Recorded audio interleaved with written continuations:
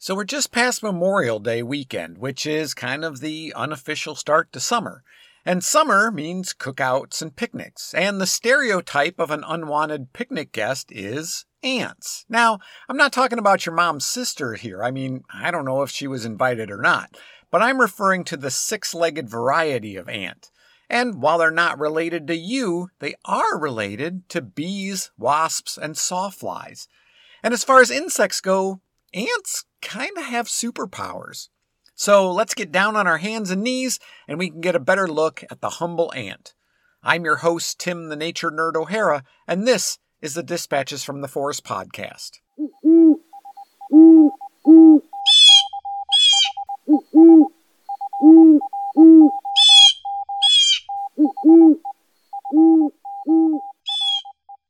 Ants belong to the order Hymenoptera, which, like I mentioned, also includes sawflies, bees, and wasps.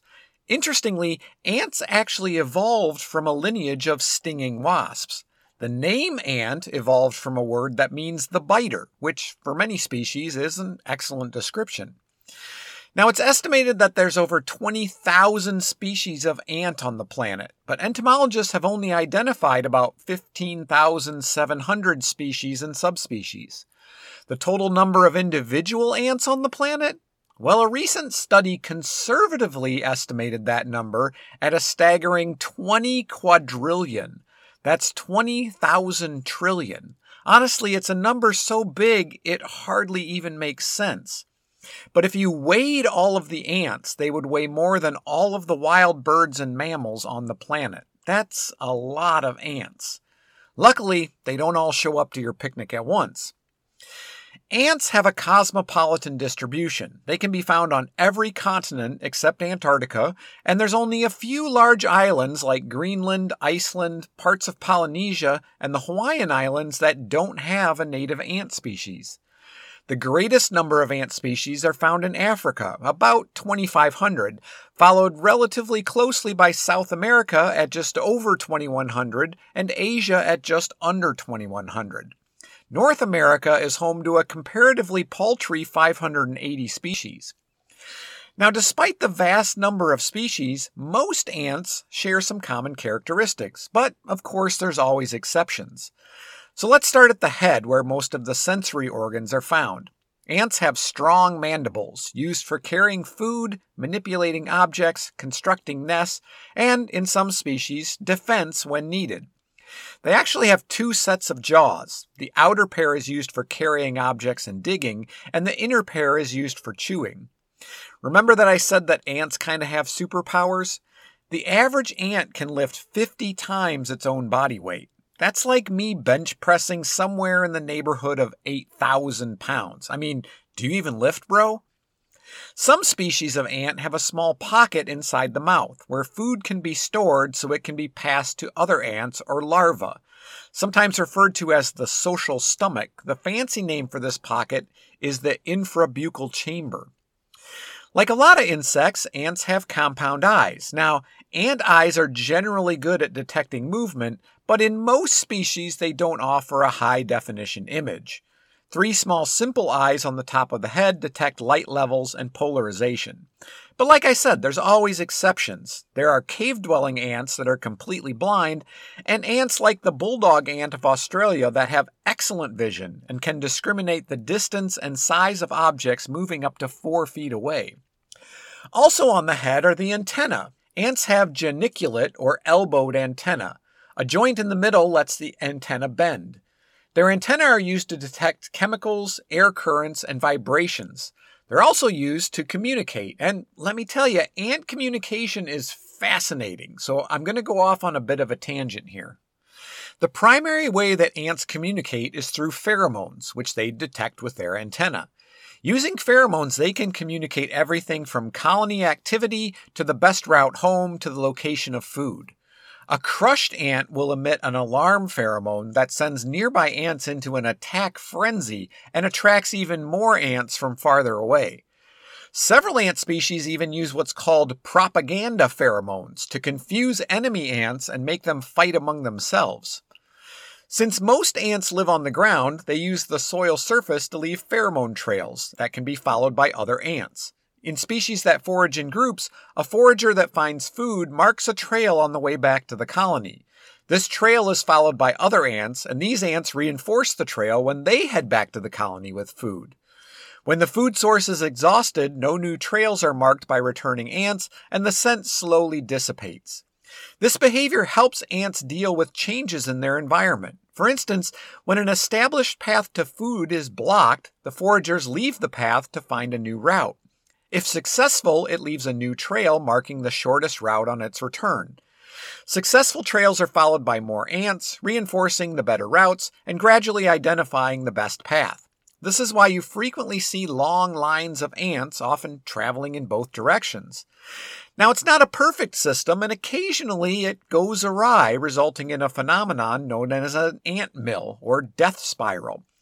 This generally happens when a group of ants gets separated from the main foraging party and loses the pheromone trail, and instead they start to follow each other, forming a continuously rotating circle. They'll continue to spiral like this until they die of exhaustion.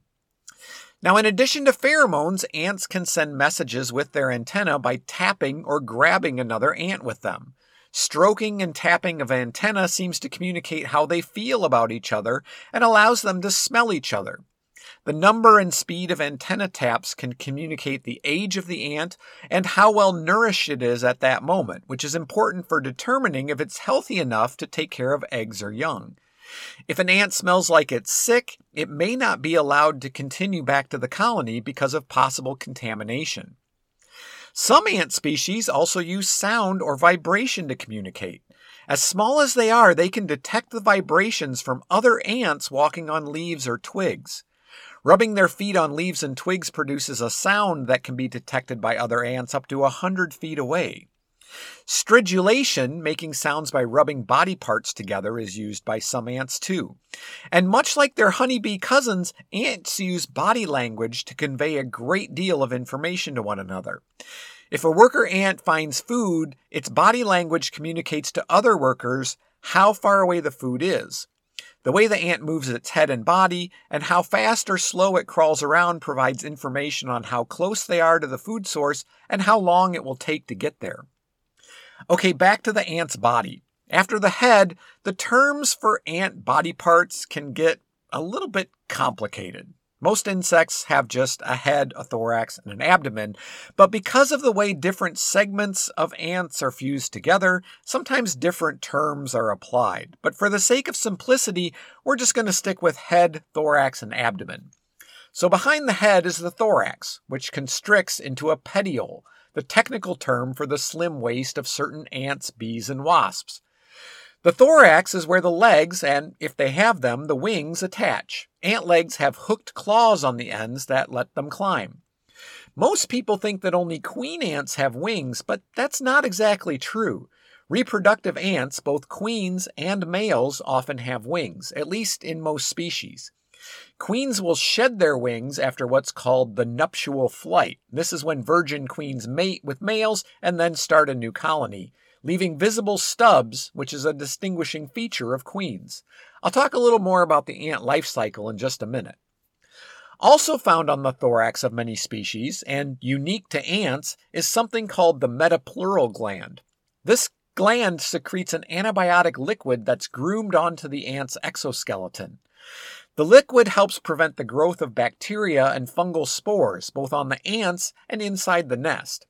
Most male ants lack this gland, but they benefit from the shared secretions of the female worker ants. Likewise, slave-making ants, a group of ant species that I'll tell you about a little later, benefit from the secretions of the species they enslave. Other ant species that lack this gland have different strategies for reducing parasites, like increased grooming or even venom production. Okay, finally we come to the abdomen. This is where most of the internal organs are located, including the reproductive, respiratory, and excretory systems. The egg-laying structure of worker ants in many species is modified into a stinger that's used for both subduing prey and defending the nest. They are, after all, descended from wasps. So now a brief note on insect biology. Insects don't have lungs. Oxygen and other gases like carbon dioxide pass through their exoskeleton through tiny valves called spiracles. Insects also lack closed blood vessels. Instead, they have a long, thin, perforated tube along the top of the body called the dorsal aorta. This functions like a heart and pumps hemolymph, the insect version of blood, towards the head, driving the circulation of the internal fluids. The nervous system consists of a ventral nerve cord that runs the length of the body, with several ganglia and branches along the way leading out to the extremities of the appendages. Now, an ant colony is very similar to a beehive. The queen and the workers are all females. Males are called drones and have a single purpose in life, to mate with the queens. Workers can live 1 to 3 years, but males only survive a few weeks. Once their job is done, so are they. Depending on the species, queens can live up to 30 years, about 100 times longer than similarly sized solitary insects. A wide range of reproductive strategies have been noted in ant species. Females of many species are capable of reproducing asexually through parthenogenesis, producing female offspring without the need for mating. Most ant species have a system in which only the existing queen and new queens are able to mate. But contrary to popular belief, some ant nests have multiple queens and others may have no queen at all. In queenless colonies, some workers are able to mate. In species like army ants, drones mate with existing queens by entering a foreign colony, but that's a risky proposition. When the intruding drone is initially attacked by the workers, it releases a mating pheromone. If it's recognized as a mate, it'll be carried to the queen to mate. If not, well, he died trying. Most ants produce a new generation each year. During the breeding period, winged males and females leave their natal colonies in, like I mentioned, what's called a nuptial flight, although this makes it sound like they fly off together holding hands. That's not how it works. The nuptial flight usually takes place in the late spring or early summer when the weather is hot and humid. Heat makes flying easier, and freshly fallen rain makes the ground softer for newly mated queens to start digging a nest. Males typically leave before the females and use visual cues to find a common mating ground. For example, a particular pine tree where other males in the area converge. Males secrete a mating pheromone that the females then follow. Males will mount females in the air, but the actual mating process usually takes place on the ground. Depending on the species, females may mate with just one male, or they might mate with as many as 10 or more different males. They can store the sperm for later use. In species with wingless queens, workers transport newly emerged queens to other nests of the same species where wingless males from unrelated colonies can then mate with them. After mating, females look for a suitable place to start a new colony. Once they find it, they break off their wings and start laying and caring for eggs. The females can selectively fertilize future eggs with the stored sperm to produce workers or lay unfertilized eggs to produce drones. The first workers to hatch are smaller and weaker than later workers, but they begin to serve the colony immediately. They enlarge the nest, forage for food, and care for the eggs. Species that have multiple queens may have a queen leave the nest along with a group of workers to found a colony at a new site, a process very similar to swarming in honeybees. Ant larvae undergo several molts before pupating into adults. Ant larvae are largely immobile and are fed and cared for by workers. Food is given to the larva by a process called trophallaxis, which is a fancy word that means workers puke up liquid food to share. Yummy! In later stages, larvae may be given solid food like pieces of prey or seeds. Larvae and pupa need to be kept at a fairly constant temperature to ensure proper development, so they're often moved between various brood chambers within the colony. A newly pupated worker ant spends her first few days caring for the queen and the young. She then graduates to digging and other nest work, and later on to defending the nest and foraging. Interestingly, a possible explanation for this sequence is that the high casualty rate involved in foraging makes it an acceptable risk only for ants who are older and likely to die of natural causes soon anyhow. Okay, now let's dive into some specific ant species. I'm going to start with the bullet ant. You may have heard of this ant, which is named for its painful sting. They're fairly large, growing to be between 3/4 and 1.25 inches long, and they're reddish black. Bullet ants are found throughout Central and South America. Colonies of bullet ants consist of several hundred individuals and are usually situated at the base of trees. Workers forage in the trees in the area directly above the nest for small arthropods and nectar. Very little foraging occurs on the forest floor. Nectar is carried with the mandibles, and it's the most common food taken back to the nest by the foraging bullet ants.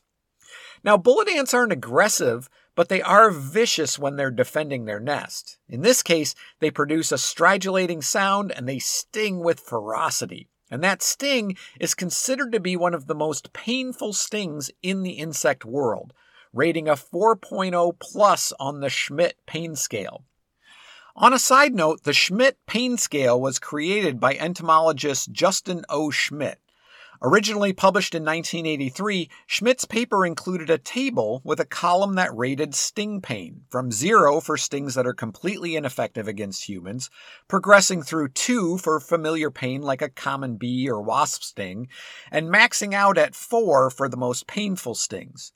Schmidt claimed to have been stung by the majority of stinging members of the order Hymenoptera, and at the time, only the bullet ant rated a 4, although later revisions added a couple of others. Schmidt described the bullet ant sting as, quote, pure, intense, brilliant pain, like walking over flaming charcoal with a 3-inch nail embedded in your heel. This pain can last up to 24 hours. Now, we don't have bullet ants in North America, but we do have fire ants. There's actually over 200 species of fire ant, but in North America, the red imported fire ant is an invasive species. Native to South America, they were first introduced, accidentally, into Alabama in the 1970s and have since spread throughout the southern United States. If you've lived in the South, you're probably familiar with these pesky little so-and-sos. Red and small, just a 1/4 inch long, a fire ant colony can consist of up to 250,000 individuals. They build large mounds which they defend vigorously and in mass, inflicting multiple painful stings, as anyone who's accidentally stood on one can attest to. And to answer the question that you're thinking, yes, I have. In spite of the risk and getting stung when accidentally disturbing a nest, when we lived in Louisiana, my kids were fascinated by fire ant mounds and would poke them with a stick just to see the ants come swarming out. Now, despite their small size, fire ants excavate large quantities of soil when building their colonies, and they can actually cause structural problems for driveways, patios, and sidewalks. Additional damage by mounds can be inflicted on trees, yard plants, and pipes, and if that isn't bad enough, they're attracted to electricity. Electrically stimulated workers release venom, alarm pheromones, and recruitment pheromones, which only attracts more workers to the site.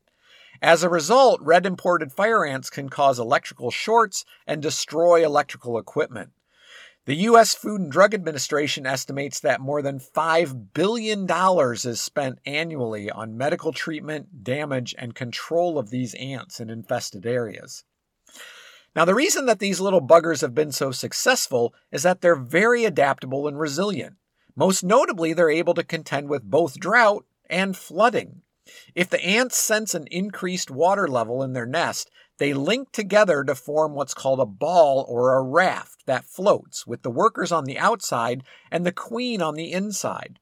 This way the brood is floated up to the highest surface. I've actually seen this, and it's pretty amazing. The workers form the foundation of the raft. In some cases, workers will deliberately remove all males from the raft and let them drown. A raft of fire ants can survive as long as 12 days. Ants that are trapped underwater escape by lifting themselves to the surface using bubbles collected from submerged substrate. Because they're more vulnerable to predators during this time, fire ants are significantly more aggressive when rafting. Workers tend to deliver higher doses of venom in order to reduce the threat of animals attacking. Because of this, and because more ants are usually present, fire ant rafts are extra dangerous to anything that encounters them. In some places, red imported fire ants are being displaced by another invasive ant, the tawny crazy ant, sometimes called the hairy crazy ant, which may or may not also describe your mom's sister. But this is not necessarily good news because they're just as numerous and just as defensive, although on the upside, their bite is less painful. Unlike fire ants, colonies live under rocks or other debris, and they don't build large mounds. In parts of its native range in South America, tawny crazy ants have displaced all other ant species. Small poultry like chickens have died of asphyxiation after being attacked, and larger animals like cattle have been attacked around the eyes, nostrils, and hooves.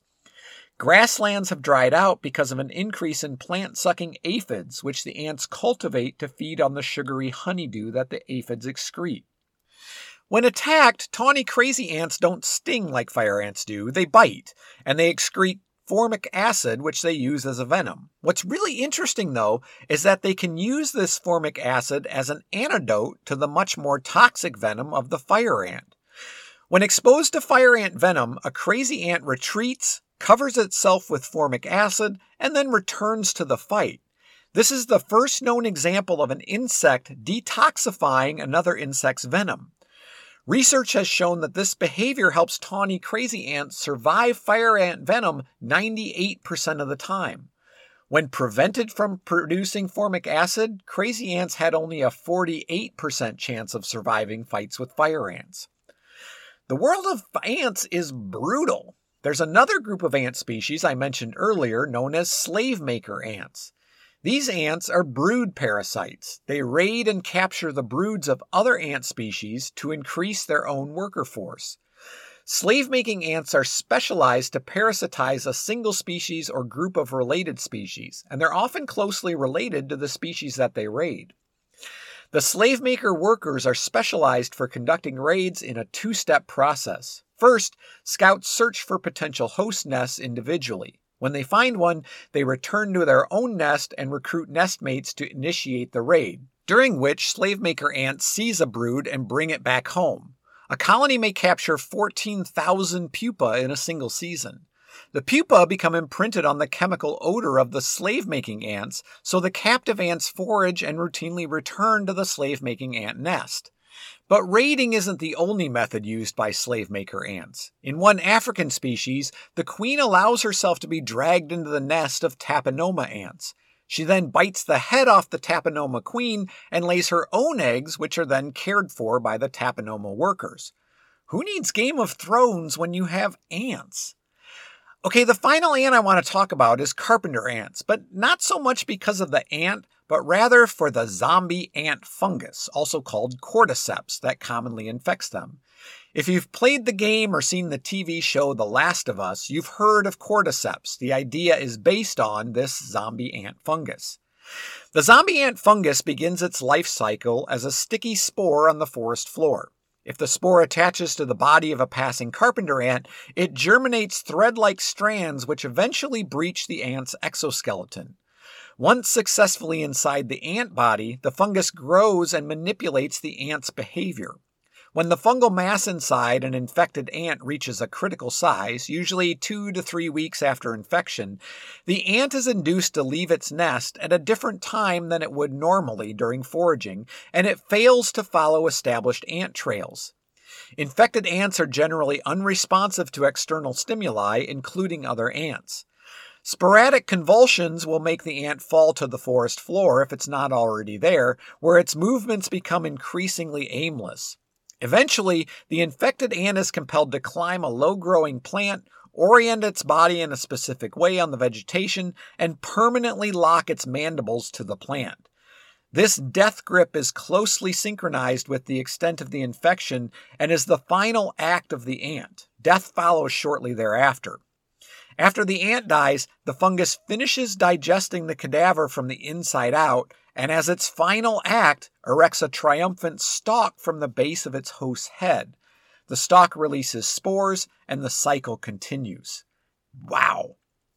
Carpenter ants in areas with zombie ant fungus have evolved several adaptations to limit their exposure. Ants in infested areas tend to be more arboreal, spending more time in the trees than those where the threat of fungus is lower, suggesting that they avoid the forest floor to avoid the spores of the fungus. They also practice social grooming to help remove spores from each other's bodies before infection can occur.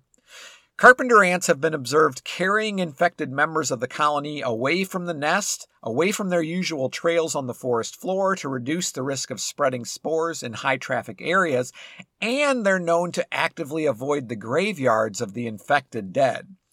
Fortunately, cordyceps can't actually infect humans. Yet. And with that, I'll bring this episode to a close. Thank you as always for listening. Please click those like and follow buttons. It's free and can potentially help me out a lot. If you want to support future episodes of the podcast, here's some ways you can do that. Go get yourself some sweet Dispatches from the Forest merchandise. Check out the Dispatches from the Forest merch store at cafepress.com/Dispatches from the Forest. There's t-shirts, water bottles, hoodies, and much, much more. Check out our Patreon page and consider becoming a patron. You can do that at patreon.com/Dispatches from the Forest. If you want to make a one-time donation, you can do that through PayPal. dispatchesfromtheforest@gmail.com is both my PayPal address and how you can contact me if you have any questions, comments, or suggestions for future episodes. For additional content, follow Dispatches from the Forest on Instagram, Facebook, and TikTok. And coming soon to YouTube, I swear I've got some videos. I just need to edit them and get them posted. Stay tuned, because there will be stuff on YouTube soon. I'm your host, Tim the Nature Nerd O'Hara, reminding you to go outside and get dirty.